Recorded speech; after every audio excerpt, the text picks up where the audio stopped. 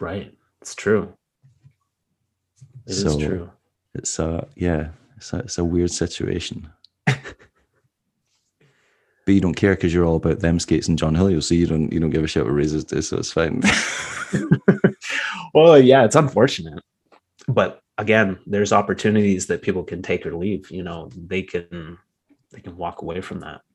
Like, I'm not justifying any of the things that have happened, but there's that story in every industry Yeah, where there's the companies that don't treat their employees fairly or whatever, um, and people are free to leave and do something else.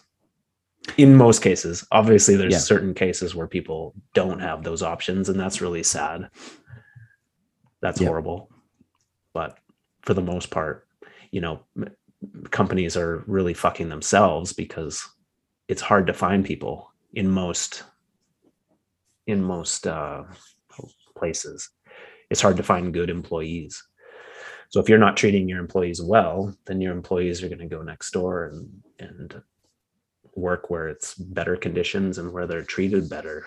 That's just kind of the way in most situations. Obviously, that yeah, not yeah. all. So obviously, like you're big advocates for like them skates and stuff like that, and I know that you're a big fan of Leon and like what he's doing with Wizard. What other brands or movements within skating are you guys like? Oh yeah, this gets me excited, or I want to support that, or I want to see that succeed and do well and grow. Like what other things do you see as positive influences in the sport? Yeah, I think we both really like the Wish frames. Okay, That's a really nice product.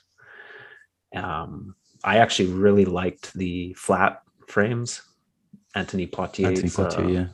frame. Surprising, like I found them surprisingly amazing for grinds. I really enjoyed them. Obviously, they're fast and um, yeah, so I really like those. I haven't skated them this year yet, but they're an amazing park frame. Great product. Okay. Um, what else do I like? Um, yeah, obviously Wizard frames. Um, You're like, I damn think it, I'm drawing a blank here. You've ruined me. a little Why did bit, you? I hate it when a people do little bit, that. a little bit. I know there's companies that excite me. Obviously, I love the Mesmer video. Yeah. I loved the team. I love all the branding that they're doing. I've watched the video probably like no exaggeration, probably 100 times. Yeah, I've definitely, I'm in, at least in double figures. I've definitely watched it at least, I'm going to say at least 20 or 30 times. Yeah. Yeah, I put it on when I work out because it just gets me fired up. I I like love that. it. You're like, yeah, let's go, guys. Let's do this. Yeah, I'm there yeah, with you. I'm on the yeah, streets. I'm in Barcelona. Let's go. yeah. I love Leon Humphreys, like all the skating that he does. I loved Devotion. It was like a couple years ago. I still watch Devotion. That's an amazing part. Yeah. It was one of those like career defining, Oh my god, uh, it career was defining incredible. sections. The way it was John, put together and everything, yeah. just John managed to do incredible. that like with like three different skaters that year. Like he did that one. He did Vanilla with Alex, which was one of Alex's best sections, and then he made James Bauer's section, Sweet Shin Music, and that was like the best section James has ever made. And I'm like, how are you doing these all at the same time? Like Wow. you're just like getting the best out of each of these people. So yeah. Yeah. Alex, Alex who? Burston. Oh, Burson. Yeah, yeah. Okay. I think And it was what was like that one called? uh, Vanilla. Vanilla. Yeah, Okay. I have to check that out. I think it was like I the may have first. seen it. I probably have seen it, but Um, especially some of going. these edits, there's so much that comes out. Yeah, I think he You had like miss things. I think he had sciatica around that time, or got it just after, or something as well. Like he had something going on. Now he was just battling through these things. I'm pretty sure he broke his ribs Jeez. during. There's one thing where I'm sure he broke his and then just kept going, and I'm like, oh Oh my god, like God. yeah, like you're like okay, cool.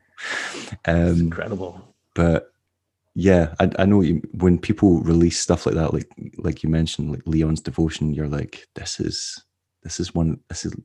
like people are gonna remember this for years. Like that's one of Yeah. your like it's like a thing that you can leave behind, and people be like, oh, that's an example of his skating. Oh my god. Yeah. Yeah. Incredible.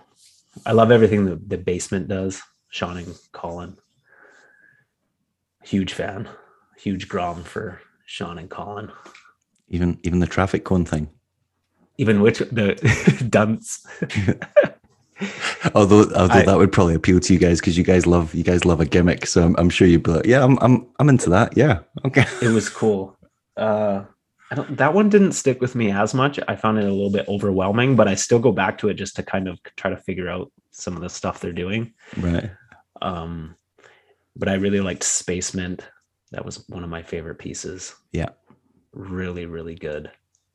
Space Mint had a lot of emotional impact. That was good. It was really, Colin was literally one of my favorite skaters for at least, I'm going to say 5 or 6 years, especially like in his Deshi phase or Deshi like bleeding into USD phase. And then when he kind of stepped back, it was like Colin got really good. And then when Sean got really good or like better, if you know what I mean, like he just got like cleaner or something. And then when Colin came back, I was like, oh my God, now that they're skating together, I'm finding this kind of tough to choose which one I like more. I was like, it's kind of like they've evened out. Whereas before it always felt like Colin was like the superstar out of the two of them. And then it's kind of gone back and forth. You're right. It just felt like something changed, but now it seems like Colin's leveling up again, and you're like, oh no, Colin's definitely my favorite again. Colin, now that he started getting really weird again with like all the expressive movements, I'm like, nope, you're back to being my number one. You've done it. Okay, cool. Yeah, I think they complement each other really well. Like I told Sean years ago that they could just be making videos with the two of them, and they'd be sick. Like they don't need anybody else. So it's your fault because it's my fault. They basically did start doing that for a while. Yeah. Because I talked to him after Casey Mo. I talked to Sean. After Casey Mo. Yeah, that was when you got Sean drunk and got him to reveal really personal things about himself. Yes, I remember this. It was a good interview. One of my favorites. But I said like, you don't need, I mean, Broskow can do his own thing. We love Broskow, but you don't need Broskow to make videos. You don't need anybody. You got Sean and Colin. It can just be you guys. Yeah, they are two exceptional skaters. That is without question. Yeah. Yeah. They have got to have an unbelievable amount of MBDs between them. Like just the stuff that I've seen them doing, I'm like, I've never seen, or the stuff they've done, I'm like, I've never seen anyone do that since. Like, it's not even like you opened the floodgates, now other people are going to use that. No, I've just never seen other people do those tricks. It's true. Just incredible. Incredible. That does raise a good point though. Like what? So there's certain interviews that you've done that will just never leave me. Like I mentioned, I think it must have been Joey I mentioned it to, like when you did the Julian Ba interview, and you started joking that you wanted to like.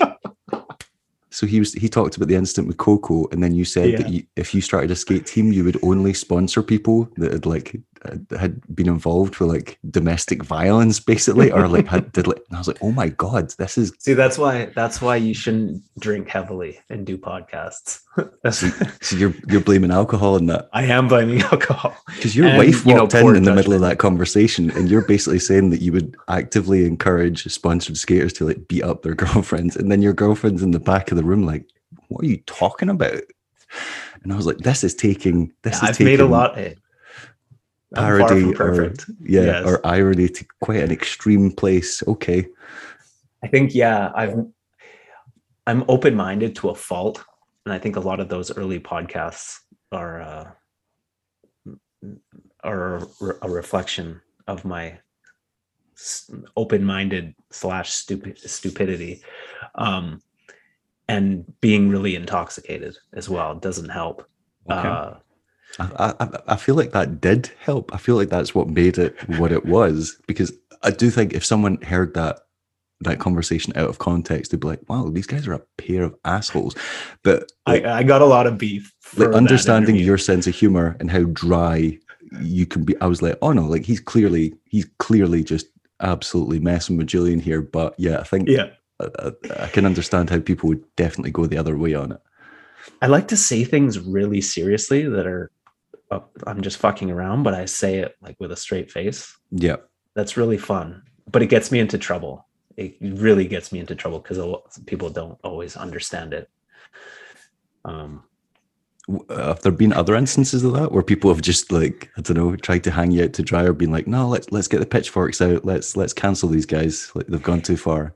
I think the Julian Ball one was the worst. I think that was the worst. I mean, that's an incredibly sensitive topic to start cracking jokes about. Yeah. Yeah. Luckily, it was like 12 years ago. It was a different time. Yeah. People aren't quite as uptight as they are now. But yeah, definitely not my best moment. Just the timing of your partner walking into the room when you're having that discussion, I was like, it's like, you can't write this. Yeah. Who else have been like your like favorite people that you've had on the podcast? People that have, I don't know, like genuinely surprised you. Not like people you were like, oh God, I imagine you guys were desperate to get Arlo on, and when you did, you were like, this is great. We've got Arlo. Yeah, that one was great. But I mean, as in people that you've had on and been like, holy crap, they were so much more than what I even thought they would be. Like, if that makes sense. Yeah. Well, I think everybody kind of surprised me, especially, people that I was just really into their skating. I didn't expect them to be as like articulate and interesting as they were, especially those early podcasts, like when podcasts were a really novel thing. It was very rare, if ever, to listen to like a pro skater just talk for hours. Yeah, that was a new thing. So it was like everyone I had, like Chris Haffey, obviously one of the greatest skaters ever, for him to come on and just be so interesting and cool, that was a surprise, and it was really awesome. Colin, getting Colin on the Colin Kelso, these people that you just love their skating, but then you find out that they're just an interesting person. It makes you love their skating even more. I used to always say, like, before podcasts, I would really enjoy my friends sections more. Not, I don't mean friends sections. I hate. Yeah, I know you mean, like as in people you have a personal connection with. Yeah. Yeah, I would enjoy watching their skating more because I like knew something about them. I knew their story, and I kind of knew, their personality, and it made me appreciate their skating more. Yeah, because I could kind of see their personality in their skating. And so it's amazing now to listen to these conversations and learn things about these people. It makes you appreciate their skating more. Yeah, I do know what you mean. Like, I've interviewed Julian before, and I always thought he was a really great skater, but I didn't like the image that he projected of himself. Right. And I was like, the whole point of the interview was to try and get underneath that and see if he was something more or better. And I was blown away by how quick he was to make fun of himself. I always thought he kind of took himself like very seriously, or like, especially during the a lot of edits era. Kind of look like that. A lot of edits are made to make a person look cool, or just almost detrimental to your appreciation of them, because it's almost annoying. It's like, I know you're not this really super cool guy all the time. Like, it's just it's false. It's not real. Yeah. And there's no way to record like a 2-hour conversation without being real. It's very difficult. There's only a handful of people that have pulled that off. Yeah, the bravado I always found really unappealing. But then when he actually started, I was like, you're a total joker. And even when I brought up subjects that I thought he would take offense to, he just joined in. Yeah, like he could appreciate like the ridiculousness of it all. But it does remind me of when you interviewed Danny, because I was kind of, I wouldn't say disappointed. I was really like surprised by what his like real personality is, as opposed to the projection that he puts across in videos, because he makes himself seem like this ridiculous character that's larger than life and really loud and just really silly. But then when you had him on the podcast, he was like timid. Yes. Yeah. And I was like, you're not that guy. I was like, you look really quite shy and nervous. And I was like, and you guys are obviously friends. Like, you've skated together, you've known each other for years. So it's not like you're a stranger to him. Yeah. But the way I was like, there's none of that. I think that interview, I think you got the shy version of Danny in that interview. And it may have been because I was wearing a suit. Maybe that intimidated him. I don't know.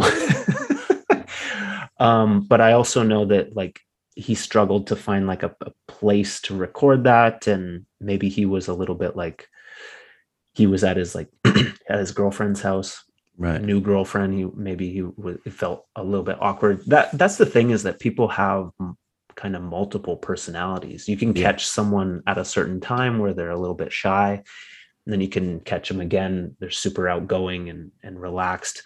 Like if you went out for a skate session with Danny and he was like really loose, you would probably see a different side of him, where he is that really crazy, outspoken, silly, loudmouth type of guy. So, and I think I've actually recorded a few podcasts with Danny, where you might get a different side. So you're right. So you're saying the most recent one has just caught a very understated version of him. I think that interview, and also probably all the attention that he was getting with like the pro skate, maybe added to that, where he felt some pressure to, I don't know, live up to that. I think that's something people don't talk about. Like, it's exciting to get a pro skate, but there's also a lot of pressure that comes along with it to like prove that you are worthy of having your name on a skate. And I think that fucks with a lot of people, where they really feel that pressure. Definitely. Especially, and I don't want this to sound like it's in any way like negative towards him, because that is not how I mean it, if that comes across. But Danny's always one of these people that I'm sure even Danny himself probably thought, I'm not getting a pro skate. I am not the guy that gets a pro skate. That's just not what happens. Like, he's been sponsored by people. He was sponsored by Adapt, and he was sponsored by Seba and stuff like that. But he's of that group that's always been considered like, niche within niche. So it's like, you regularly have people questioning his ability, even though he's clearly got a lot of athletic prowess, and the stuff he does, even when it's weird, that it's hard. It might be weird, but it's weird and hard to do. Yeah. And then he'll throw in like a fast slide at the end, just being like, I can do your generic standards. I can do what you like expect of an aggressive skater whenever I like. Right. I just don't want to do it all the time. Like, I can do the full cab kind, switch and natural. That's not a problem for me, but it doesn't excite me. And I think he probably just didn't think he was ever going to get a pro skate. And then them skates came along. He gets on the team. Then he gets a skate. I imagine he must have been like, how did I go from being the weirdo outsider to now being the guy having a pro skate on the most hyped brand and blading at the moment? Yeah. Like, that's got to be a lot to unpack. Definitely a lot to deal with. And it was extremely exciting for me that he got a pro skate. I think it was like a big statement in skating that he was kind of like the man of the hour. And the way he skates, like, he is ridiculous. He is like experimental and like creative and weird. I was so fucking stoked that he was the guy. That said a lot. Like Julio. Yeah. Like, I think that's why me and Joey are so like, we love them so much. It's a part of the reason is because like Julio chose those people, and it was like, wow, that says a lot, and that's really cool. Because that was a risk. He definitely took a risk with putting beer on a skate. Yeah. And I think that's so important in skating, to have people that are willing to take those risks, willing to like sponsor those oddball characters. I think the risk paid off. It was brilliant, but it Definitely. was And something that the promo like a was, lot of people wouldn't have done. yeah, The the promo promo got was a so lot of sick. views as well. Yeah. Yeah.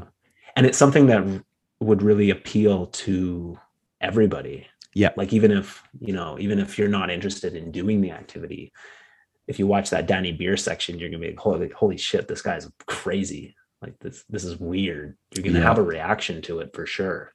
So it's smart. It's just so smart to like, it's good marketing, right? It's memorable. It's as opposed to just having the guy who's really good. Yeah. Very smart.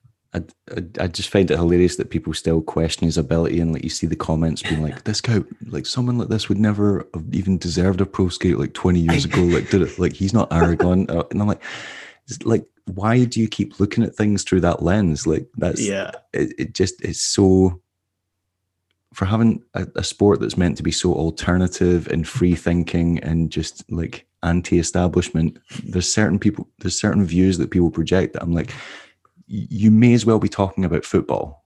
Right. You were like, well, he didn't score enough goals. Yeah. He's not, like, he didn't win the game. So, and then it's definitely, that's the mentality. But there'll always be those people. Yeah. And I'm like, it's not like, if you have like an ounce of common sense, you can search his name and find stuff that he's done. Like he's done like 50-foot gaps. Like I've seen him gap off a stair set and clear the stair set by like a further 30 feet. Yeah. Most skaters can't do that like that. Right. Like, or there's just, I'm like, there's evidence that he is a technically good traditional aggressive. It's all there. Just look for it. Yeah. Just because he like slips it in to like confuse people, like you. Yeah. And again, it's that like you can do weird stuff, but you have to prove to me that you are able to do the conventional moves. Or even, it's very weird. And if you really break down that argument that a person like this on skates is bad marketing, like that is just the dumbest thing that you could ever say. You obviously don't understand what marketing is, or like what having a team, the purpose of having a team. Like the purpose of having a team is not just to have the technically best people. It's about marketing your product. Yeah. And you need, it's a very simplistic view to just be like the best skaters are gonna sell the most product. It's just not true. It's just not true. Yeah. Like that's one variable. There's so many variables. These are people. What do they look like? What do they sound like when they talk? What is, how do, like, there's so many variables. Yeah. Beyond just who's the best. It's also like the release of the Marius skate as well, I think is really interesting, because it's like that pushes the envelope even further of like going against industry norms, because that's a guy that's only got a handful of sections out. He's only really been known to the wider blading community for like, a few years, not long at all. Right. And he's still considered like, young in blading terms. But now he's got this skate, and I think it's commendable, because John Julio was like, well, we need to push against industry norms, because otherwise, things do just get stagnant. They don't, exactly. But then I also kind of wonder about it from Marius's point of view, because he'd be like, this is amazing. I've got a pro skate. I've got, this check or whatever. But then, like you said, there's the pressure that comes along with it. And he couldn't film a promo because it was the dead of winter and he just didn't have time. So now the skate's been out for a significant amount of time. I imagine he's probably going to do a promo for it, possibly. But it's like, now you've got this thing looming over you. You're like, this skate's been out for a long time now, like a long time in blading terms, with nothing to kind of, like, I don't want to say back it up, but people are like, where's the promo? Where's the skate pro? Like, You know what I mean? Like every time a skate's There's announced, this they're like, expectation. yes, because it's become the industry norm for a skate to come with a promotional video. Right.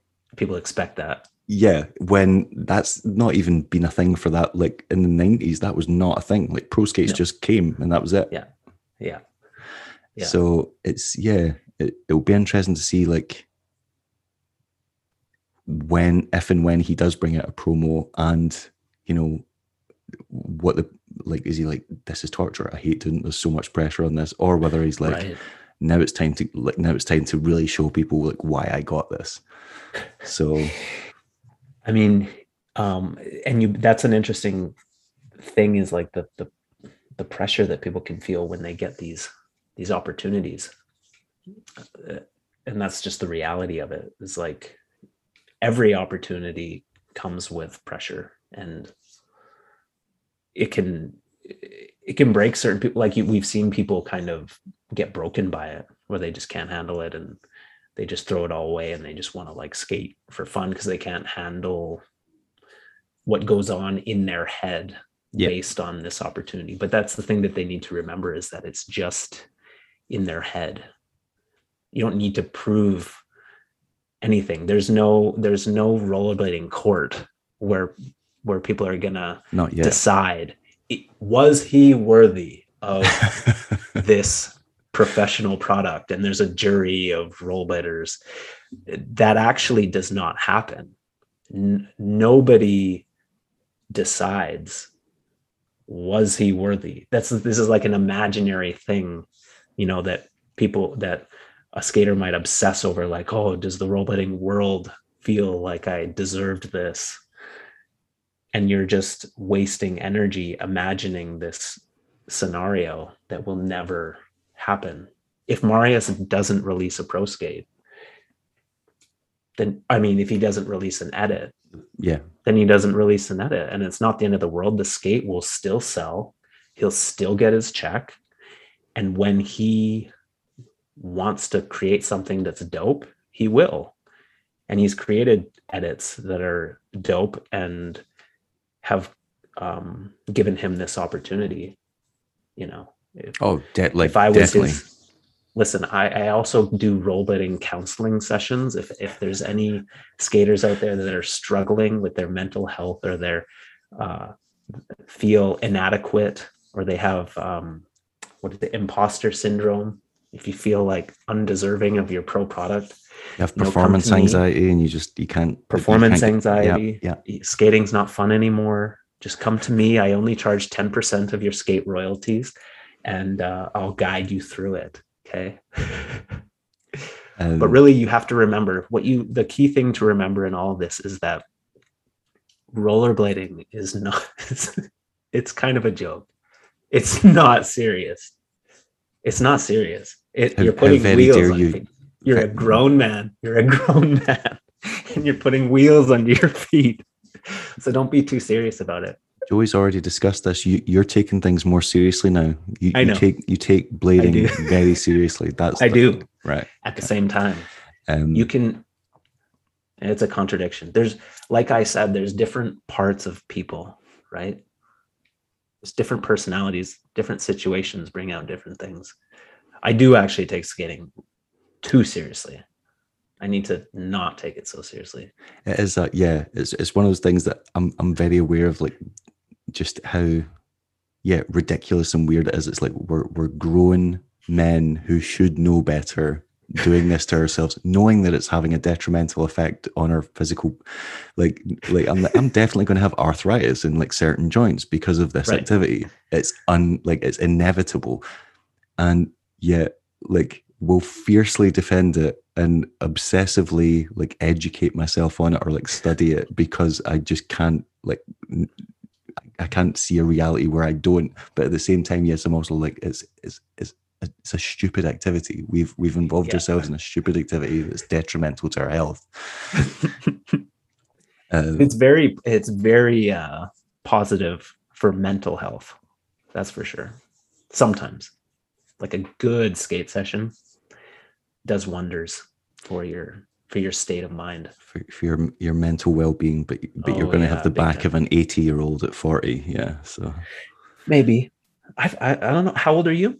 I'm 38, and yeah, I get 38. serious lower back pain. Really? But then I did also go through that stupid phase of skating drop rails and jumping off roofs, so I probably only got Yeah, myself to blame. Yeah. that'll Also, do you it. you were a fan of a gap. You used to love a big gap. Yeah. I used to really love gaps.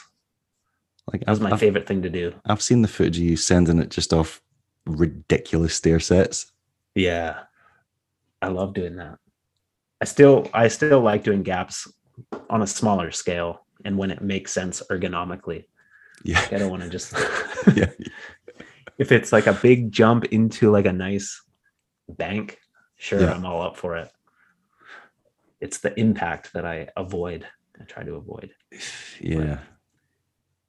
That feeling of just like skating is okay. I'm going to skate as fast as I can and I'm going to jump as high as I can. And I'm going to hope to God that I clear it. And then I'm going to hope to God that I land on my feet. That whole process is just so exciting to me. And I got to a point where I was just really confident with it. It was fun. Really fun. Just like this is within the realms of my. They're like I feel comfortable. Yeah, you're like I don't want to say safe, but it's just like it's for. I think of it as like handrail skating. Like I'll be like, I know I will always be able to rile this a handrail. Like if you put a handrail, I know I'll be able to do it. So I'm not scared of it because I know I'm going to be okay. I'm not going to die. And I think you get like gap skaters that are like that. They're like, I know I can take the impact. Like Bobby Spazov is one of those. He's like, I know I can go as fast as I want off a stair set. He's like, because I know I'm going to be okay. Like 9 times out of 10, I'm going to land it. I'm going to be all right. Whereas I'm like, that's how I feel like with rails. I'm like, I know if I'll do a Unity or a Royale and I'm not, I might not get to the end or I might not get down it, but I know how to save myself.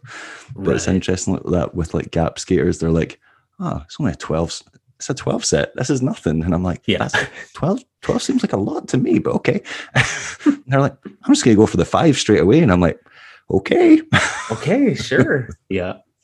It's funny how different things are like scary to you.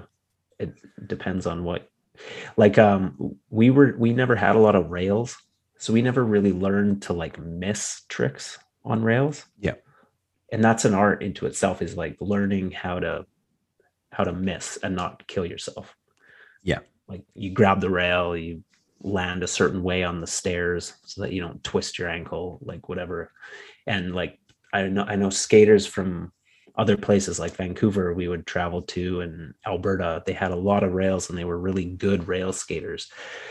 But like what they were actually really good at was missing. They could just try something, miss. Whereas we would either hit our trick, lace it, or eat shit. It was the two options. There was no middle zone. We never found the middle zone. And that's like what makes a great rail skater, is that middle zone. Yeah, it's that it doesn't have to go right for you to be okay. Like you can get it wrong and still be unscathed. That's you have that skill to miss but not kill yourself. Yeah. That's key for rail skating that we never acquired. It's all or nothing. It's 1 or 0. It's a binary. I think there's system. I think everyone just finds their own little like niche things in skating that they find comfortable and safe and like familiar, but to other people it's the weirdest thing. Like I will literally back Savannah anything, and all my friends like that. How's that like that's not a trick that should be standard. But then they'll like someone will literally do just like a sunny day. Like I like if I do a sunny day and I miss it, I am going like chest first into the ground, whereas some people just have it as a safety trick and do it on everything, like rail, ledge, cope. I can do it on like a mini ramp and die. Yeah. I'm like, how do I manage to hit my shins and my chest at the same time? I'm like, I don't and you see people just do them and they're like, it's a cross leg thing though. And you love cross leg tricks. And I'm like, but they're crossed in a weird way that just my body doesn't like. And I always lean too far forward. But then, or you get people that just your brain figures out certain movements just make sense. Yeah. I feel like that with topsouls, like I can topsoul, but it's almost like I feel like I'm doing a stunt when I go for a topsoul on a ledge. I'm like, it takes a lot of courage for me. It's not just like a simple trick. Whereas so many people, they just got topsouls. It's like nothing. Yeah. I wish I had topsouls. I think they're the dopest looking trick. I And love it when I do them, but it takes a lot for me to yeah, muster the courage. and that's what I find really interesting, because that's why I think it's so impossible to gauge whether someone, like, you can't say, oh, that's the best skater, or that's because certain Right. skaters find things really easy. Yeah. Like one skater will just, like John Julio, will literally just fish brain anything Right. and he can do it on both feet, and he just looks like the most natural thing in the world. Whereas you can get another skater who's truly incredible and can do, like, I don't know, 900s and flat spins or whatever, but they can't fish brain for shit. Right. Like they literally, you don't ever see them do it because they're just not good at them, and it's just quite.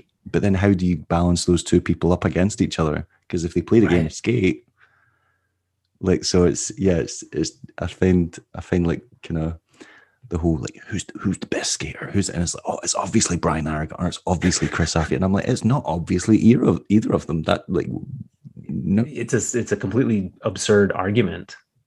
I mean, if there was a game that we were playing, then you could pit them both together and see who wins. Then you know who's the best. But there's no game. There's no clear goal in skating.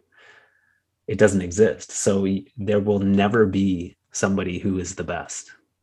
You might be your favorite. You might be like someone who you really enjoy watching, and you'll choose one over the other. But that's just your opinion. There's no rollerblading court where that's why we needed this rollerblading court, so we can figure this out. And then the jury can figure judging out metric, who is actually the best. And we can break down. Actually, that would be a good video where you really decided who's the best, and you provided evidence, and you provided case studies, documents, that irrefutable evidence. That video would only be it wouldn't only need to be hours long, it would need to be years long in order to encapsulate, because there's a lot of people to but another thing that potential I've always thought no one ever considers is you keep forgetting about the era they were in. So so you can say, oh, this person's so much better than that person. I'm like, yes, but this person did those tricks when no one else did those tricks. You have to this person in this era, it was already all laid out for them. They just had to learn everything. This person, like, created them. Or like I remember Fast Shoes is a perfect example. B Love does a line in it where he does, like, I think it's like a soil tally tops or something, and there's tricks that he does in it where I'm like, by today's standards, that is a good line. That is a solid line. And he did that in the mid-90s when it probably just wasn't being done by anyone else. And you're like, you have to consider that. Or like they were doing it on skates that weren't optimal for the activity. Like they were doing it on things that didn't have a flat sole plate, or didn't have, like, you know, they had stupid little, like, bits of plastic lumped onto them to actually make the sole plate even remotely manageable, or like frames that just weren't ideal for flat, but they were still skating flat. And I'm like, now we've got the best technology we've ever had. We know all the tricks because we create the years of history. You can watch people do it. How are you going to say that this generation's skate, like Brian Aragon, is so much better than, I don't know, like Arlo or someone that, like, comes? Because I'm like, well, but if it wasn't for them, you wouldn't have them. So like, it's an interesting one. It's a silly argument. Well, we need you get to define whatever your goal is in skating. Well, no, we need to get Feinberg, and we need to get Aragon, and we need to get Haffey, and we need to put them all in TRS Lightning with 60mm wheels, and they have to be able to do the same grinds without H blocks and without proper sole plates. And we need, like, pills that erase their memory. Yeah. So that they're not allowed to, like, draw influence from anybody. Then we'll see who's the best. This is the only logical conclusion. Lobotomy. They all get a lobotomy and a pair of TRS, and then we put them in, like, a little biodome. This is a great show. And then it's like It's like it has a skate park and it has a kitchen and beds. Yeah. And then we just watch their progression. This would be fascinating. Yeah. It'll be really interesting, like in the future, like if there's technology that allows you to create simulations, like life simulations, like, you know how people think that this is a simulation that we're living in? Yeah. If you could create your own simulations with whatever variables you want. So like you could create a world where you have like Aragon, Hafi, and Aragon, but they have lobotomies and they have a pair of tarmacs and they're living in this biodome. Like you could create that and then watch it play out. Be like interesting science experiments. Yeah, definitely. Yeah, I'd get on board with that. How excited were you to see pictures resurface of Ollie Short with Mesmers hanging about with Don Bruce in London? Have you seen these photos? I don't think I have. These are new? I think Don Bruce is staying in London at the moment. I think he's filming a section, and he gifted Ollie a pair of Mesmers. I think there's a picture of Ollie holding like the box, and I'm pretty sure they were out skating this weekend. No way. That is very exciting. This picture. I haven't seen any images or mature looking evidence of this, but I'm a huge Ollie Short fan. Well, that was what I wanted to bring up, because Ollie appeared in, I want to say it was Cirque du Soleil? Better Than Baseball. Yeah. Better Than Baseball. Right. Yeah. Yeah. So you were street skating with Ollie Short. Where? Yes, we were. Yeah. We were in Amsterdam. Okay. Right. Yeah. Because I was like, actually, what is the context for this? But now it makes sense, because you guys were doing your European like travels thing. And we talked about these moments, where these kind of mind-blowing moments. And one of them was me and Joey were in Amsterdam. And at that time, there was an IMYTA going on. Yeah. I think I was at that. So was that the one that Jara Mystery won? Was it that one? The one where he gapped over the rail at the end? Yeah. He went to that like terrifying kink rail that everyone was just dying on because it was too fast. Yeah. I was there. And that clip is actually in Better Than Baseball, that massive gap that you just, sorry, who was his name? I think his name was Jara Mystery. I remember he was on Rosie's, because I remember being like, wow, because hardly anyone skated Rosie's at that time. And he just, and I'd never heard of him, and he just absolutely like killed all these skaters. Like it was. Yeah, that clip is just insane. Because Al Hui was trying to grind the square rail, the square drop rail, and I think it was intense. Really close on a few attempts. It was a scary contest that we watched from a distance, kind of in shock. Yeah. But it was like the day before the comp, and there was just like a session going on that Joey and I, like, we walked over to this session.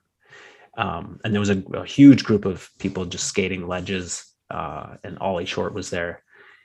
And we just kind of nervously walked towards this session. And then Ollie Short came up to us and was like, "Whoa, you got Todd and Joey." He knew our names. He's like, "I wanted to meet you guys." And he was all stoked to meet us. And we're like, "Holy shit, Ollie Short."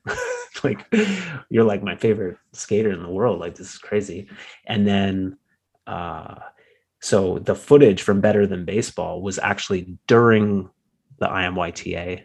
Ollie Short was just like, me and Joey actually, we kind of had no interest in the comp, and we just started skating all these cool spots that they were going to with the IMYTA. And then Ollie Short just joined us, and he was skating street with us in Amsterdam. It was so cool. So earlier, when I was like, has there ever been a moment where you guys are like, oh, maybe we are making an impact on the sport? You literally just said your favorite skater at the time came up to you and went, oh, you're like Joey and Todd, the mushroom blading guys. How is that not one of those moments? See, the reason I said this moment never happened was because there has never been the moment, really. There's been all these little moments, and that was one of them, for sure. That was Right. very, very cool. Yeah, we were stoked, and we hung out with Ollie Short and Charles Dunkel was there, and we met Julio. Actually, that was the first time I met John Julio in person. Was at this IMYTA event. We had some pretty amazing conversations with John Julio at the pub that night. It was pretty amazing. Yeah, No you're way. bringing back some awesome memories. Thank you.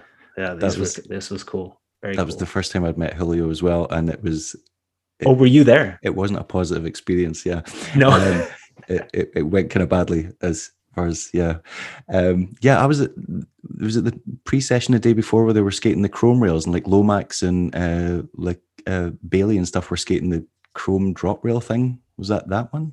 Was that I that know day? The day before? Lomax was there.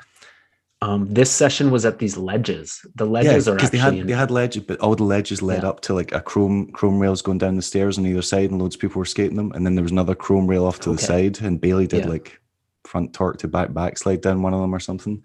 But Okay. I must have missed that part. We got there later. right, Yeah. well, yeah, I, that was I going do on all day. remember But Nick Lomax. We like rode the train to the contest. I remember Nick Lomax was pretty young at the time, and he was sitting on the train by himself, and he was just so stressed out. Like you could sense that he was like hungry. super anxious because he was like going to like try to Yeah. compete in this contest. And it was kind of funny. Me and Joy were just like, "Oh, this kid is really wanting to win this comp." We wanted nothing to do with this comp. Right. That was because getting to that spot, that was how I had my first interaction with John Julio, and he was on the platform with a couple of the Valo guys, and I went Yeah. up to him and was like, "Oh, like excuse me, like John," and try to be really polite, and he turned around thinking that I think he thought that I wanted an autograph, but I just wanted directions. So I think like he turned around to be like, "Oh, like yeah, like hey, like what can I do for you?" And I was like, "Oh yeah, can you just show us how to get to like this spot?" And you could just tell by his face that wasn't what he thought I was going to ask, and he just looked a bit annoyed. And I just kind of walked off and was like, "Shit." And then the next time I met him, I was drunk, and it was at Winter Clash just after Real Scene had started, and I started making fun of BMAG and one during an interview. But John was sitting next to me for the interview. We were being interviewed together. And basically, it got so awkward that BMAG didn't actually publish the video because they were just like, Oh, wow. John was just sitting there, just angry, and he even pulled me up afterwards, being like, "Why did you do that? Like, you just made fun of those mags, and I'm sitting right next to you." And I was like, "You didn't say those things." It's all on me. Shit, that's awkward. But yeah, he wasn't happy. But I don't blame him. I was being drunk and annoying, so I don't blame him at all. I'm glad your experience was much more positive. I just managed to offend one of my favorite skaters of all time, so it was great. Yeah. Yeah. We spent a couple weeks in Scotland on that trip. I saw. We never made it to Glasgow. That's where you're from? Glasgow, yeah. Glasgow. We were in Edinburgh. I know, because I saw you skated the Bristol Square spot with all like the skateboarder ledges and the really, really rough ledges. And you skated Festival Square as well with like the big Festival Round Square thing. still there. Yeah, it had like the big cool bank spot outside the hotel, and yeah. I as soon as I saw that, because I'd only saw that video recently, and I instantly like messaged Joey, and I was like, I did not realize you guys were ever in Scotland. This is. And I was asking if he'd met up with anyone, and he said you went to Ireland afterwards. Yeah. Or you met some of the Irish guys, but he said you didn't really skate with anyone from Scotland. No, we kind of just did our own thing. We camped out in Scotland with Joey and his sister, and just skated, found our own stuff. We didn't meet anyone. We randomly met some dudes in Ireland. Like we stumbled upon a little session in Dublin. It was cool. Because the ledge spot that you skated, is incredible. So but nice, normally it's kind of scary. It's not in like the best part of town. And like I've been there before, and people have came out and been like, "If you don't leave, we're going to kick the shit out of you." And we're like, "Oh, really? Understood." Yeah. You mean like business owners? I don't even. I just like locals just being like, "No, you're just pissing people off. Just leave." And we're really? We shall. We had some fun interactions with some drunks that were sitting at a pub nearby. It was all friendly. Right. Yeah. It was for Maybe we got lucky because it yeah, was only just the two of us. Well, we did skate with the other group, so yeah, maybe we got lucky. But that was a super fun ledge. yeah. That's something that I like. There's not many nice street ledges in Kamloops. I've got a fetish with like nice street ledges. Okay. Like they're rare for me. They're like I don't get to skate them much. I look back on that like ledges like that one in Ireland, just a perfect approach and slides really good and it's a good height. There's just something about it that's No, amazing to yeah, me. they are, and I miss having they're that. not typical for yeah. Like anyone who lives in Scotland or Ireland, like Scotland and Ireland are quite kind of similar, like structurally. Like there's always something wrong. Like the ground's terrible, or you know, the ledge goes straight into a wall, or there's always like a just a thing that's preventing it from being good or Yeah. skatable. So yeah, stuff like that. You're like, I'm sure even the Irish skaters probably stumbled upon it and like, oh my god, it's like California Oh, here. This is we've yeah. got a California spot. Yeah. um, that was one thing I wanted to ask you about. I feel like you guys, even though you've become so popular in blading and everyone knows who you guys are now, I still feel like you don't like try to think of the term, like integrate yourselves into the actual like industry or like into like the wider community. Like it feels like you did all that traveling and going to Europe and stuff, like I'm guessing straight out of uni or roundabout university time. But in recent years, like you don't ever see you guys at events. Whenever you film anything, it's always, you know, local or at least, you know, in Canada. Yeah. Like, have you made that a conscious effort, or is it just never appealed to you to like, I don't know, go to events or, you know, because if you would no doubt run into a bunch of people who are like, oh my God, like your videos have had this influence on me, or I've watched you guys for years, or you'd end up having those conversations with like-minded people. But it feels like you guys haven't done that in recent years. Uh yeah, we don't really make it out to a lot of stuff. I don't think that's purposeful. I think like we went to some barn burners back in the day in Seattle. Do you remember that comp Yeah. barn burner? And it just was like a weird kind of not the best experience. Uh, In what sense? the atmosphere what didn't seem very friendly, Right. I mean and it was that very. was It was in that era. It that was was right in that era, yeah. toxic masculinity It was super hype. bro, Yeah. and it was like just yeah. We just didn't feel stoked to be there. We felt like outsiders. Kind of just wasn't a very positive experience. So we haven't really made a big effort to make it out to blading contests But you just lately. said you went to a couple. So so you went to one, had a negative experience and went, I Yeah. know, I'll go back. Yeah. Well, it was like pretty close to us. That Right. was one of the closer events. Uh, so yeah, we went back. I think one year I went back, I was like hurt. I had like ACL surgery, so I wasn't even skating. But I brought again these years where we would deliver DVDs. I brought Better Than Baseball on a DVD, and I gave it to Arlo. Right. I went with two, and I gave one to Brian Shima, Okay. and I gave one to Arlo. That was like the whole mission of the trip. I was like, I was gonna go just to hand deliver DVDs to two people. So I did And that, Brian and then I Shima just like Shima hung sent you out an and email watched. saying that he hated it and you guys should quit skating and he never wants to hear from you again, right? No, actually, when I Oh, just Justin. approached, That was just Justin. No, that sorry. was just Justin. When I approached Shima, I actually met him in Vancouver. I approached him to meet him because I was a huge fan and to give him this DVD.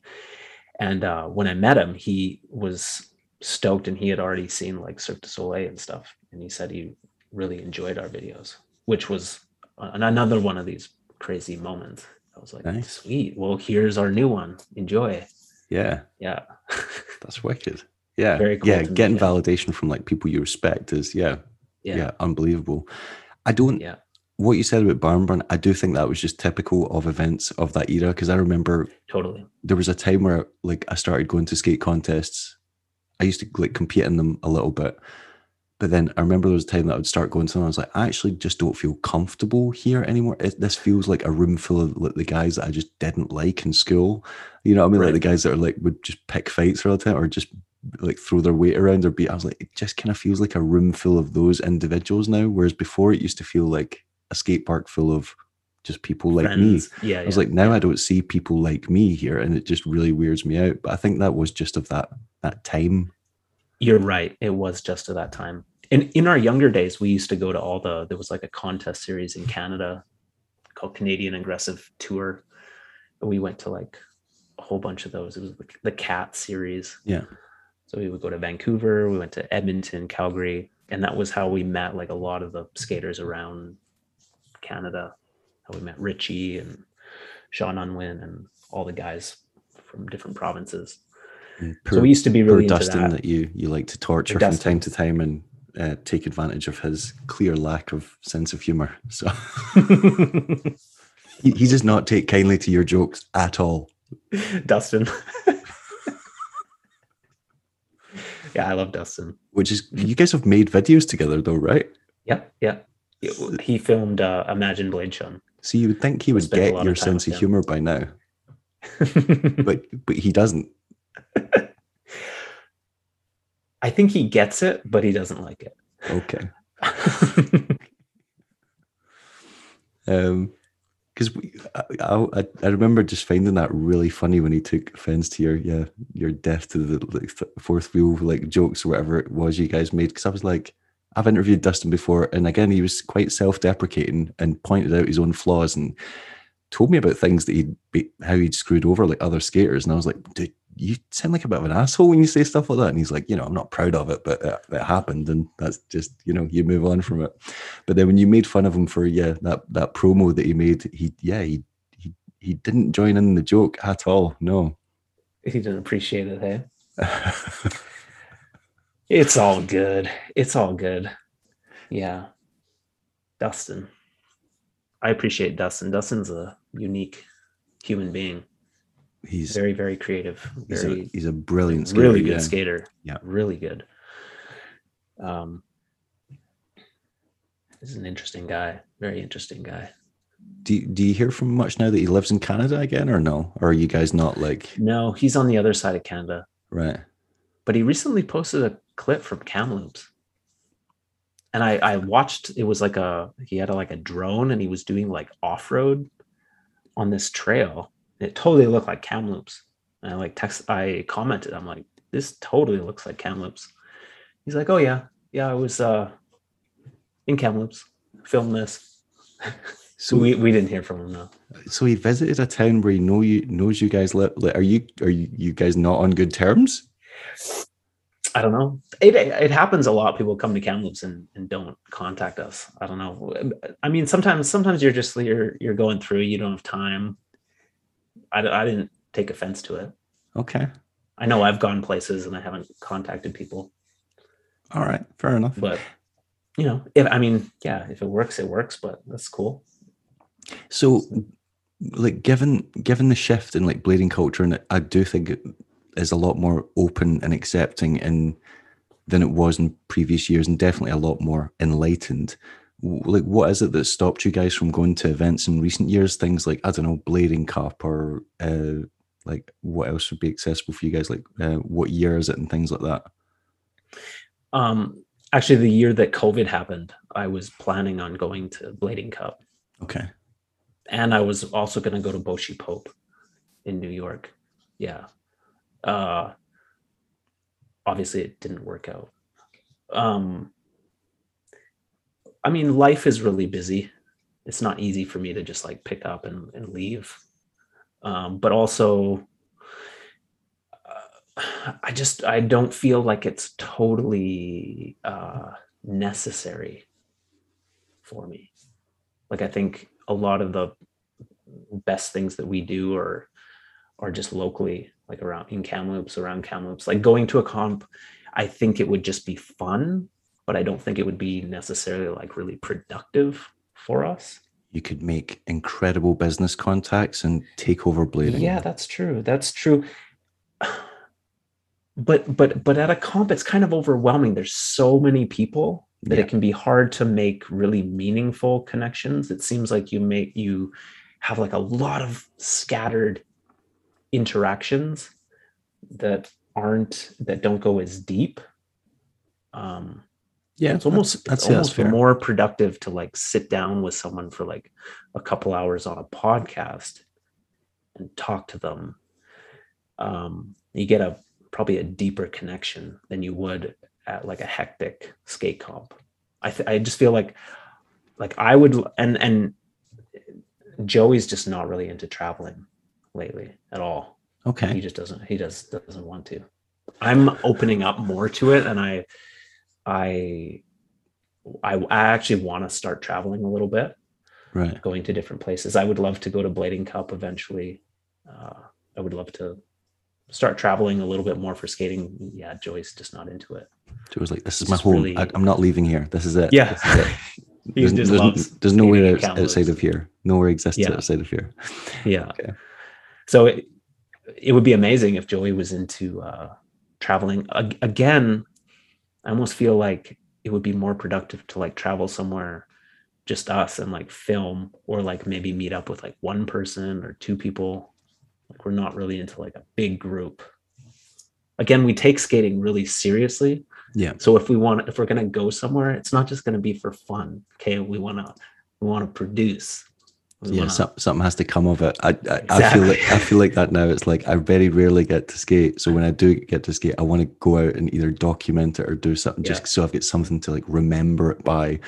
Because yeah, there were so many What years. we're just gonna go on a trip and have fun and Yeah, relax and like eat good food and ugh, gross. no. Uh, We're gonna enjoy ourselves? What do you mean? Sit by the pool? what you're not bringing your camera? Why are we even going? Like why? Why are we spending this money? Yeah, but I'm opening up to it, but I do want it to be productive. I'd like to document and business blade. I like business blading. I like going somewhere with a goal and like Yeah, yeah, having a mission. I yeah. like that. Yeah, the feeling of accomplishment when something's finished. Yeah, And I know it's really hard, like it's a really rare and unique thing that you and Joey have discovered each other and you've had such like a lasting friendship and been both so like have this like committed vision where you're like so in tune with each other. But if you start going to Blading Cup, you can finally break free and be a star in your own right, and I know. you'll no Yeah, longer just be mushroom blading, you'll be the Todd. I'll work on my solo career.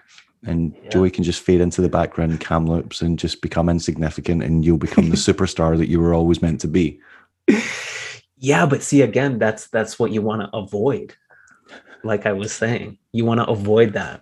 Like it might please your ego in the moment, but you're ruining everything.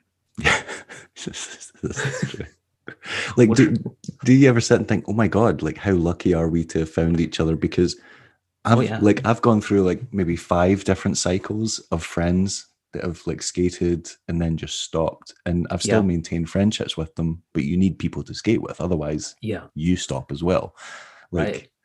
And I've had those people too, like people that I've skated with that have faded away, that aren't interested in skating anymore. So yeah, I don't take that for granted. We're really lucky to have like 2 psychos that are just obsessed with skating. And obviously like Joey's a genius when it comes to editing and filming and ideas. He's on like a very different level than I am. And like I contribute too on a very different level. So our differences really work together. It's a good synergy. I think we both respect each other's differences. Like there's things that we disagree on, but I appreciate his perspective. yeah. I appreciate like where he's coming from because I know he's like a super smart guy. But I know that he respects my opinion. I respect his. It's a good deal. one person I'm curious about that appears in like the early videos. I can't remember his name, but he's got like jet black curly hair, and he seems Yeah. like your like evil partner in crime. Like if you're doing something dumb or dangerous, he's He involved. was And you guys just always seem encouraging me. either drunk, or you guys just seem like those two like Yeah. obnoxious kids at the party that just piss everyone off. Is his name Joel? Oh, there was Joel. Yeah. But I think you're talking about Mason. Yeah. And he was really good. Joel. He was really good at skating. But you guys Yeah. seemed even closer than you and Joey. For a while, we were really close because we lived together, me Right. and Mason. We Okay. lived together for a few years. And those were like the bro partying years. Right. Like, he would frequently wake me up. Like I'd be sleeping and I would feel a joint being touched to my lips, a lit joint. And the first waking moments of my day would be inhaling this joint that Mason would be putting to my mouth. But those were really fun years, really like uh, fast living kind of years, a lot of Yeah. booze, a lot of drugs. And Mason was an incredible skater, like really, Was really really good. good. Yeah. The Yeah. footage showed that. Yeah. Yeah. Incredible.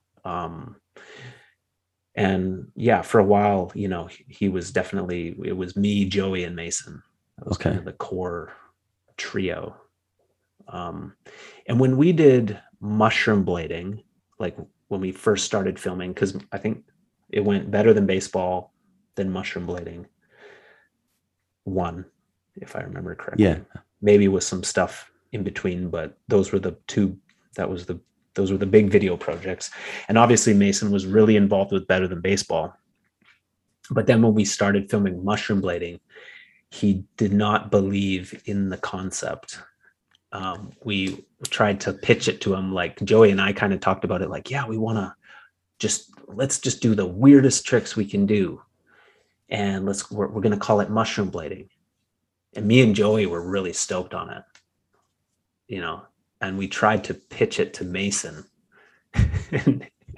and he wasn't really into the idea. And we would still we would go out filming for sessions, and we would invite him, and he would like go skating in other places instead of like skating with us. So that was kind of the beginning of our blade.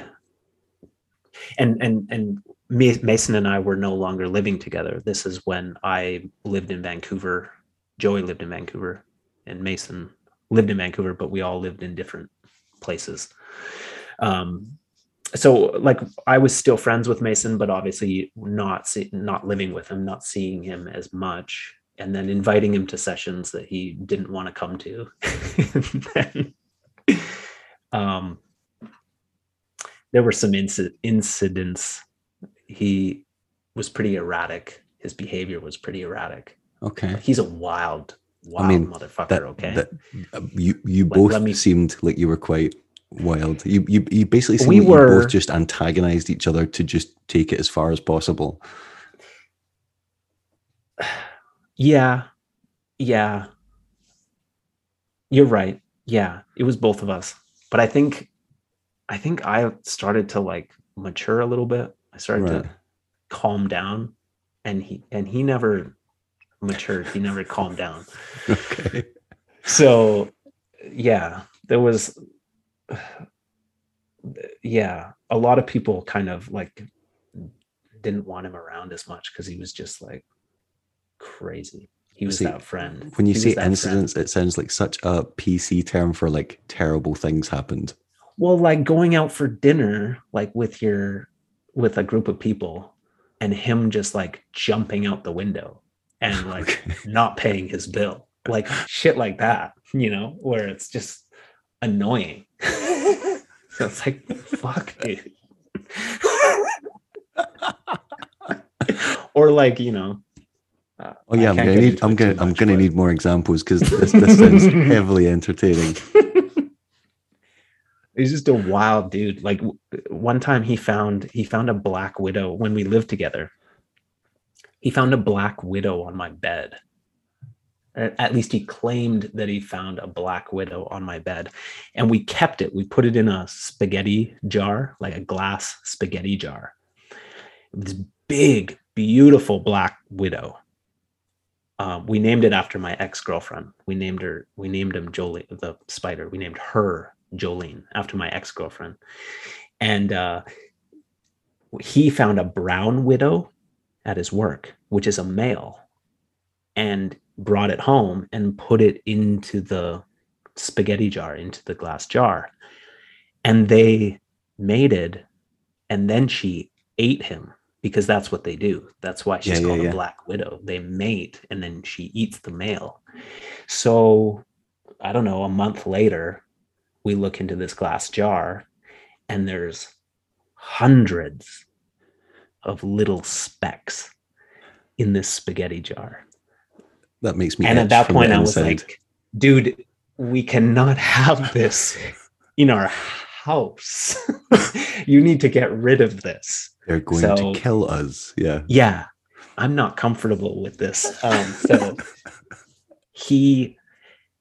one day I came home and it was gone. And I was like, okay, so where did you put it? And he's like, don't worry about it. And he never told me where he put it. And that's Mason. That's the kind of guy he is. That takes fucking with people to somewhere, like a whole other dimension. Tell you where. I would have moved out that day. I'd be like, I can no longer sleep here. Oh yeah. Yeah. He loved to mess with people. Yeah. Are deadly spiders common in Canada? There are black widows. Okay. Yeah. And you'll stumble upon them in the summer. Don't think I was aware of that. That's okay. Yeah. Wow. Yeah, not a fan of that. No. Right. Okay. Yeah. I kind of got that impression because I did see. I just remember as the videos went on, he would be like such a like key figure in them, and then in later videos he kind of appears like once in a while, like maybe in like a contest like footage thing. You would just see like the odd clip of him, and I'm like, yeah. Watching the videos in chronological order is like kind of witnessing a breakup happen in skate video terms, because I'm like, oh, there he is. So he does still skate. Part of me thought, oh, why is he not in this video? Is he quit or whatever? But I was like, he still exists. He still skates. They still cross paths, but something's happened here. I was like, they're not tight anymore. I was like, something's happened. Something has happened. Okay. Yeah. It was a number of things. Right. Yes. Yeah. But we did invite him out for those early mushroom blading videos. We wanted him to be a part of it. That's quite interesting, because it's not like you weren't already doing that type of skating anyway. Like the videos were already weird and unlike anything else. Right. I still don't get it, because he was very weird on his skates, very creative. I thought he would be into that kind of concept. You know, he's been into doing weird things before. I mean, doing the ninja section in Cirque du Soleil. He was all over that. So you wanted to make it official. You wanted to put a label on the relationship, and he was like, "Don't tie me down. Don't put labels on me. I want to keep this casual." Yeah, that was a part of it. He's like, he didn't want to skate weird all the time. Right. So it's like, okay. And he just wanted to go skate the big long ledge. So I think he does have a couple clips in mushroom blading. That's the first one. Yeah, that's what I mean. Like, so we got him out like once or twice. Right. Yeah. And Joey was obviously happy because he got his Todd all back to himself again. So he was like, exactly. My plan worked. Yeah, it all worked. Create this mushroom blading thing. Get Mason out of the picture. I'd love it if Joey was just sitting evil, like at home on his computer, being like, I broke them up. This is great. I've got myself now. Mason was pretty particular. He was pretty particular about like the spots that we would go to. Like there's this old park that me and Joey always skate. It's like this terrible old skate park in Kamloops. It's really terribly designed, and it's really old, huge cracks everywhere, but we just love it. It's just I don't know. It's fun because it's easy to be creative because there's nothing normal there. So everything you do is kind of weird and interesting. It has to be because it's such a terrible park. But I remember one time me and Joey and Mason were out skating, and me and Joey decided we were going to go to this park, and he was so mad that he sat in the corner the whole session with his back turned to us while me and Joey skated this park. And we actually got some really good footage that day, the whole time with Mason with his back turned because he was so displeased that we went to this park. You should have just kept. You should have filmed him as well, and just kept between every trick, just cut to him, cut to him, like not watching you. Yeah, that would be great. That would be some timeless footage in itself. That's good. Why wouldn't you just go home if you didn't like it? We had the car, so he was just a passenger. So he could have walked his ass home. It would have been a long walk. Oh dear. Or he could have just skated and had fun with us. This is true. That's another option. But he was taking a political stand, and sometimes you just didn't respect. Do what's right. Yeah. He just did not respect our decision to skate that park. He was protesting. He was. It was a protest. Yeah, it was a one man. Didn't work though. A one man. Didn't work. Yeah. You don't know how strong minded we are. You're not going to stop us. Now that you've got like a legit like company essentially, and you've like started releasing Wheels under your own banner, like do you have any like future plans for it? Like do you want to make it like a thing with, I don't know, sponsoring people or turning it into like a kind of traditional model of a company, or like what are your plans for it? Our plans are loose. We're gonna kind of see what happens with, growing slowly. Eventually we would like to have every size of wheel available. And I think eventually we would like to sponsor some people and help some people and, bring some more people on board. But we're a little bit torn with that. Like we're moving slowly with that because the whole thing all along has been a unique approach. We're not like a normal company in terms of like creating a company and like hiring people to market it. Almost seems like a departure from what got us here. What got us here was just a more natural approach of just friends skating and filming. But I'm sure eventually we'll want to like bring people on. We'll definitely sponsor people, but I'm not exactly sure what it'll look like. I think we need some time to figure that out. We want it to be in a natural kind of way. Okay. If that makes sense. I don't know if that makes sense. We're figuring that out. We're figuring it out. But does that make any sense to you? Yeah, it does. Because I did wonder, like, I was like, is this something they want to turn into a company in the traditional sense, or are they just like, it's like, the classic example of if you can't find it yourself, you might as well create it, if you know what I mean? Like that's why I did the print publication, because I wasn't reading magazines that satisfied what I wanted to be reading. So I was like, I want to make things that I would want as like a fan of it. So I thought, is that what they're just doing with the wheels? They're like, well, we love face wheels. We can't get face wheels anymore. Let's try and recreate face wheels with like the 58s or like, stuff like that. So yeah, and that is a part of it. And it's funny, I grew up being a huge fan of skate companies, but then I also my kids are saying I love you out the window. Hi guys. I say I love you, daddy. So I grew up as a fan of all these companies, but then I started to see the downfall of them is like they came and they went. I hated how these things that you got really into just died. This is kind of fucked up. And that's, so we're this really weird thing, like we're a company, but we're not a company in the traditional sense of like, acquiring the best skaters and creating this like contrived boy band of people that like Yeah. skate for this company. And although I love that model, I don't want to just like become that. Isn't that, it just seems artificial It would be off in a brand for you sense. guys. It would definitely, like if you did, oh, this is the mushroom blading company and here's our riders. And oh, Yeah. we've got a team montage dropping in like, 28 days. Everyone be like, Huh? okay, Yeah. I guess. Yeah. I mean, maybe there's a way for that to make sense. We're figuring that out. I do, obviously I want to help people, I want to support people. It just has to be in the right way. It can't just be what you described. It can't just be like, Yeah. okay, we got a team now and here's the team video. It's got to be almost like, I want it to be people that we're close with, or like at least people that,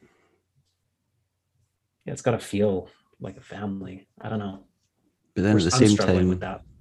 yeah, there are great skaters that you guys are Yeah. associated with that it would make sense to be a fit. Like, I don't know, like Yeah. Danny or Stuart Brat. I can't stop talking about Stuart Bratty just because everything, Yeah.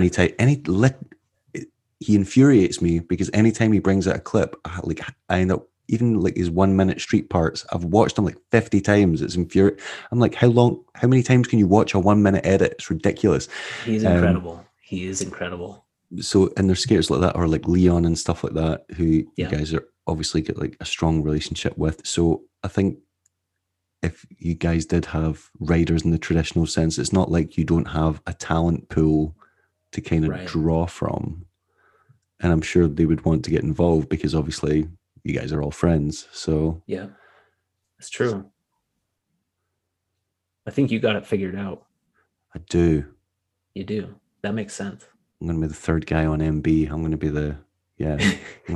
I don't. I'm not entirely sure what I bring to the table other than You can be the obscure judge, obscure thoughts. I'm the judge.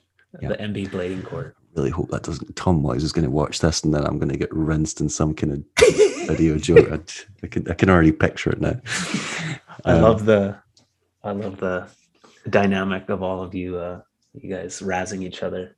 Oh God, if you think that's bad, you should see the private DMs we just sent. There'll be some days where I'll just send them voice notes, just shouting, we torture each other in private messages. It's great. So if people think we're being cheeky to each other on the video back and forth, they've seen a tip of the iceberg. I love Tom. It's not a competition because Tom is absolutely slaughtering me at this. So yeah, one of his videos had it's got like 150,000 views or something. Wow. I'm like, yeah, there's crazy. There's no battle. If there's a battle, I'm dead and under the ground. So there's something to be said about. I think we focus so much on the view count, but would you rather? And I'm not saying that this is the case with Tom. I love his videos, but just with high view counts in general, like, would you rather get 1 million views on something or get like a couple thousand views on something that is like a lot more impact than just some like clickbait thing? Obviously there's a gray area, but I don't know. I like to focus on impact as opposed to just the number of view counts. I think it's a question of what your motivations are, what you want to get out of it. And I think, like, Tom seems to me like a very creative person with a lot of ideas. And I think getting the view counts and getting like money coming in means that he can fund bigger ideas, or like, ideas that actually require, revenue to make them happen, as opposed to just keep dipping into your own personal funds to make something just for the sake of making it, which is what we've all been doing for years now. So in terms of that, but then I do also appreciate what you mean. It's like, is it better to leave things that are of value and have like staying power that people can look back on in years and reference, as opposed to something that just, I don't know, 1 million people watch once and then never again. There's benefit to, even if you think about 1,000 people in a theater, like that's a lot of people. And if they have this like really memorable experience, that could benefit you more in the future than something that's like a million views that people will forget. You might get a quick payday on the million views, but then that's it, you know. So what I'm you're not saying saying is, that you shouldn't try to get views. I mean, views are great, but like for us, view counts haven't really been the reason for like our success. Like we don't get that many views, you know. I would disagree. Some of your videos have racked up some numbers. Like for us, like a high view count would be like 30,000.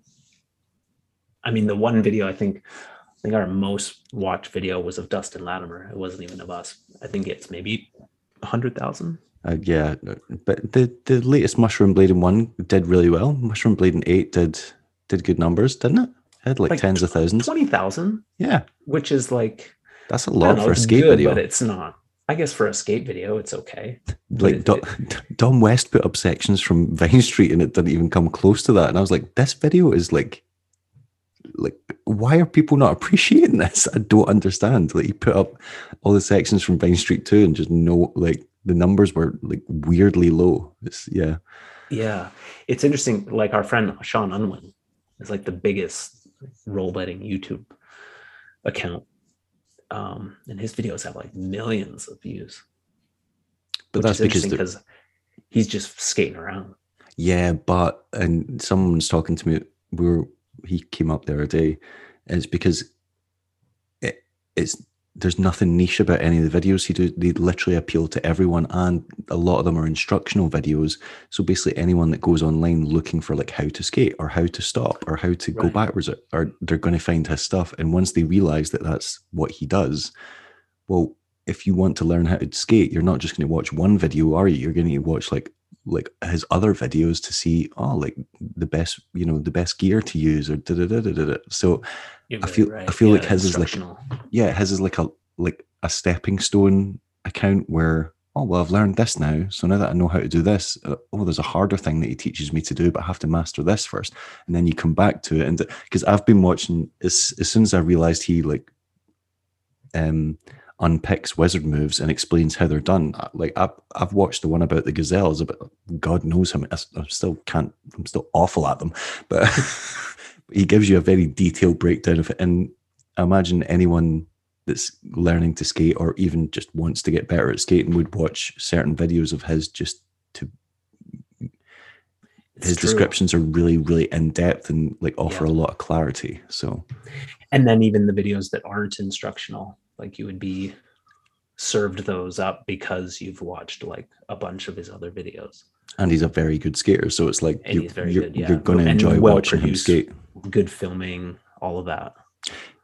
Who were the two guys? It might even have been Sean Unwin. There was two guys that used to skate all the time, and I remember them as being like the earliest Canadian YouTubers, and they used to basically just go out, two of them, and just destroy like kink rails and like street spots Yeah. all the time. Who was that? In the winter. Was one of I them know who you're called talking Sean about. Knight? Maybe Sean. Yep. Sean Knight and DP. That's it. Daniel. His last name starts with a P. I Obviously. remember them as Call being him like the DP. earlier, some of the like the earliest like YouTube blading Yeah. content creators. What happened to those guys? I think DP still skates. Okay. I haven't seen much from him. I haven't seen much from Sean. I've only met Sean like maybe a couple times. Sean Knight. DP I've hung out with quite a bit, not in recent years, but he's really cool, really good at skating. But I think the edits they you're were talking both about, like, really good. Yeah. yeah, really, and they would go out in winter, like Yeah. the city covered in snow, and they would hit like huge drop rails and stuff. Yeah, So- for a while they were putting out some serious content. Yeah, they used to have like regular videos out. Just the two. They just find spot and just take turns annihilating them. And I was like, oh Yeah. my God, I want to search those up now. I'm curious if they're even still online. if they still exist. Yeah, I can't even remember what they were called. Like if they had a channel or a I'm name. sure it was like a day with or like 1 day with, and yeah, but And they were heavy. They were Yeah. good. Yeah, I remember those. because they definitely did it before Brett Dasovich and Jeff Howard did like Wednesdays Yeah. with Brett and Jet or whatever it was called, Tuesdays with Brett and Jet. Yeah. Yeah. So It may have even been called like Sundays or something. I remember them setting up like makeshift launch ramps to like soccer goalposts and like grinding the top of goalposts, like heavy stuff in winter. yeah, Like, whoa, you guys are motivated. I feel like that's kind of just that just kind of seems to like, well, obviously there's outliers in every scene, but Canada, you've basically got Leon that just started his own skate shop out of like a car and then has developed it into a successful thing where there's like different shops, you know, in Canada and America. You get Richie Eisler, who went from being this exceptional pro skater that was just largely slept on for the better part of like a decade, even though he could do like hurricane, switch and natural and everything. No one cared. And then he moved to Australia and like connected with Dom West. And even then he still hadn't like tapped into his creative side then. He was just this really good skater. Dom West like brought him more notoriety. And then he went to Barcelona and just exploded and became who everyone knows today. But before he was just that weird, really good Canadian guy that and then you've got you guys that have obviously started like the mushroom blading movement. You've got there just seems to be like all these guys that like have this fiercely independent nature that's had quite a significant impact on blading as a whole. Like you mentioned Sean Unman as well, even Bill Stoppard. Like that's not the kind of content I would watch. It's not made for me. Right. You know, just footage of him just skating from A to B is for people that, you know, either are new to skating or don't skate but just appreciate watching it. Like it's not necessarily for someone hugely popular with a wider audience. But you guys have got like a lot of that, a lot of just self-starters, like people that have just struck out and done well with it. Like it's worked. Yeah, there's a lot of interesting skaters in Canada. Kind of create like obviously it's it is weird. It's obviously like a huge country, but like it's still like it's definitely left its imprint on skating. Yeah, that and I'm not exactly sure why. There's some theories, and I think having that really harsh winter does help create interesting personalities. And like when you have a harsh winter, you really appreciate skating. Just being able to go skate. So that breeds a certain gratitude that helps. And then maybe hockey, the popularity of hockey breeds really good skaters. Richie was a hockey player. Okay. Joey was a hockey player. I was not a hockey player. But many people in Canada, many of the good rollerbladers were hockey players. Sean Unwin, I think, came from hockey. The popularity of ice skating helps because you start young. Yeah. But yeah, it is a kind of a freak thing that there's so many interesting people that come out of Canada.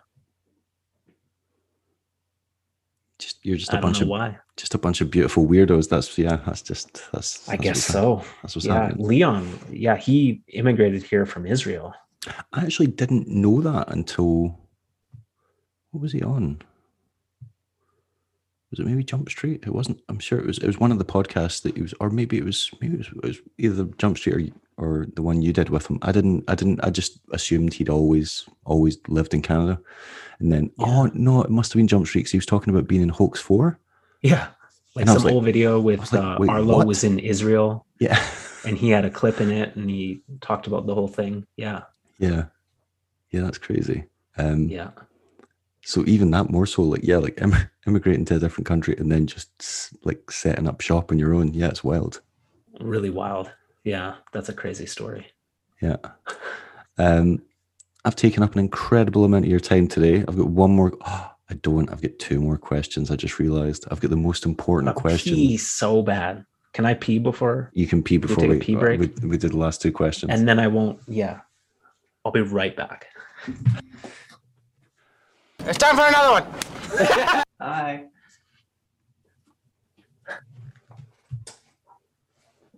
Almost. Almost done. You're getting that. Oh, can you hear me? Oh, that's better. You're getting that from your kids, and my partners just went, you know what time it is? Are we going to bed soon? Yeah, right. I was like, it's only 10 minutes, it's fine. Right. Most important question of the podcast. Who has the most luscious eyelashes in blading? Ooh, that's Joey McGarry okay. or Jeremy Spira? Joey. Really? 100%. Yep. I'm telling you. For the longest time, I genuinely thought he wore mascara. He's got amazing eyelashes. Yeah. I was like, maybe he's into like the Cure or something. Maybe maybe he's just got like some kind of like thing going on. And then I was like, oh no, he's just got born with ridiculously full eyelashes. Yeah. Yep. Yeah. He's just blessed. Well, now that we've got that out of the way, what's the future for you guys this year? What's it looking like? Have you got any other products coming out that you can tell us about? Or obviously, I know you're always working on videos, but is there anything that you can tell me that you've got coming up in the immediate future? We do have a new wheel dropping. I'm not allowed to tell you what the size is, but it will be coming out soon in May. It'll be in shops, and then we will be creating more wheel sizes. Not sure if we'll get to every wheel size this year as we had set out. That's a pretty crazy goal, but hoping to get most of the sizes out. And we are going to be filming a lot of product placements, and we're going to be making MB 8.88 okay this year, and then I think we might start working on MB9. MB9 will be out next year. And I might go to some contests. We'll see. Right. I've been thinking about it. But again, I can't convince Joey to go with me. So I might just wait till he agrees to go with me. But we'll see. If you just keep waiting, it might never happen. Hey, that's life. Sometimes things don't happen. We'll see. I mean, I'm excited. I'm going to Vancouver at the end of April. Okay. And I'll be skating in Vancouver. That'll be fun. A little mini trip. You could entice Joey that if you guys go to Blade Cup and you pop by the Them store, John Julio's basically like Santa Claus, and from the guests that are on this podcast, he just seems to be handing out free skates to everyone. So you could tell him that if he goes to the Them skate store, he might come up on some free gear.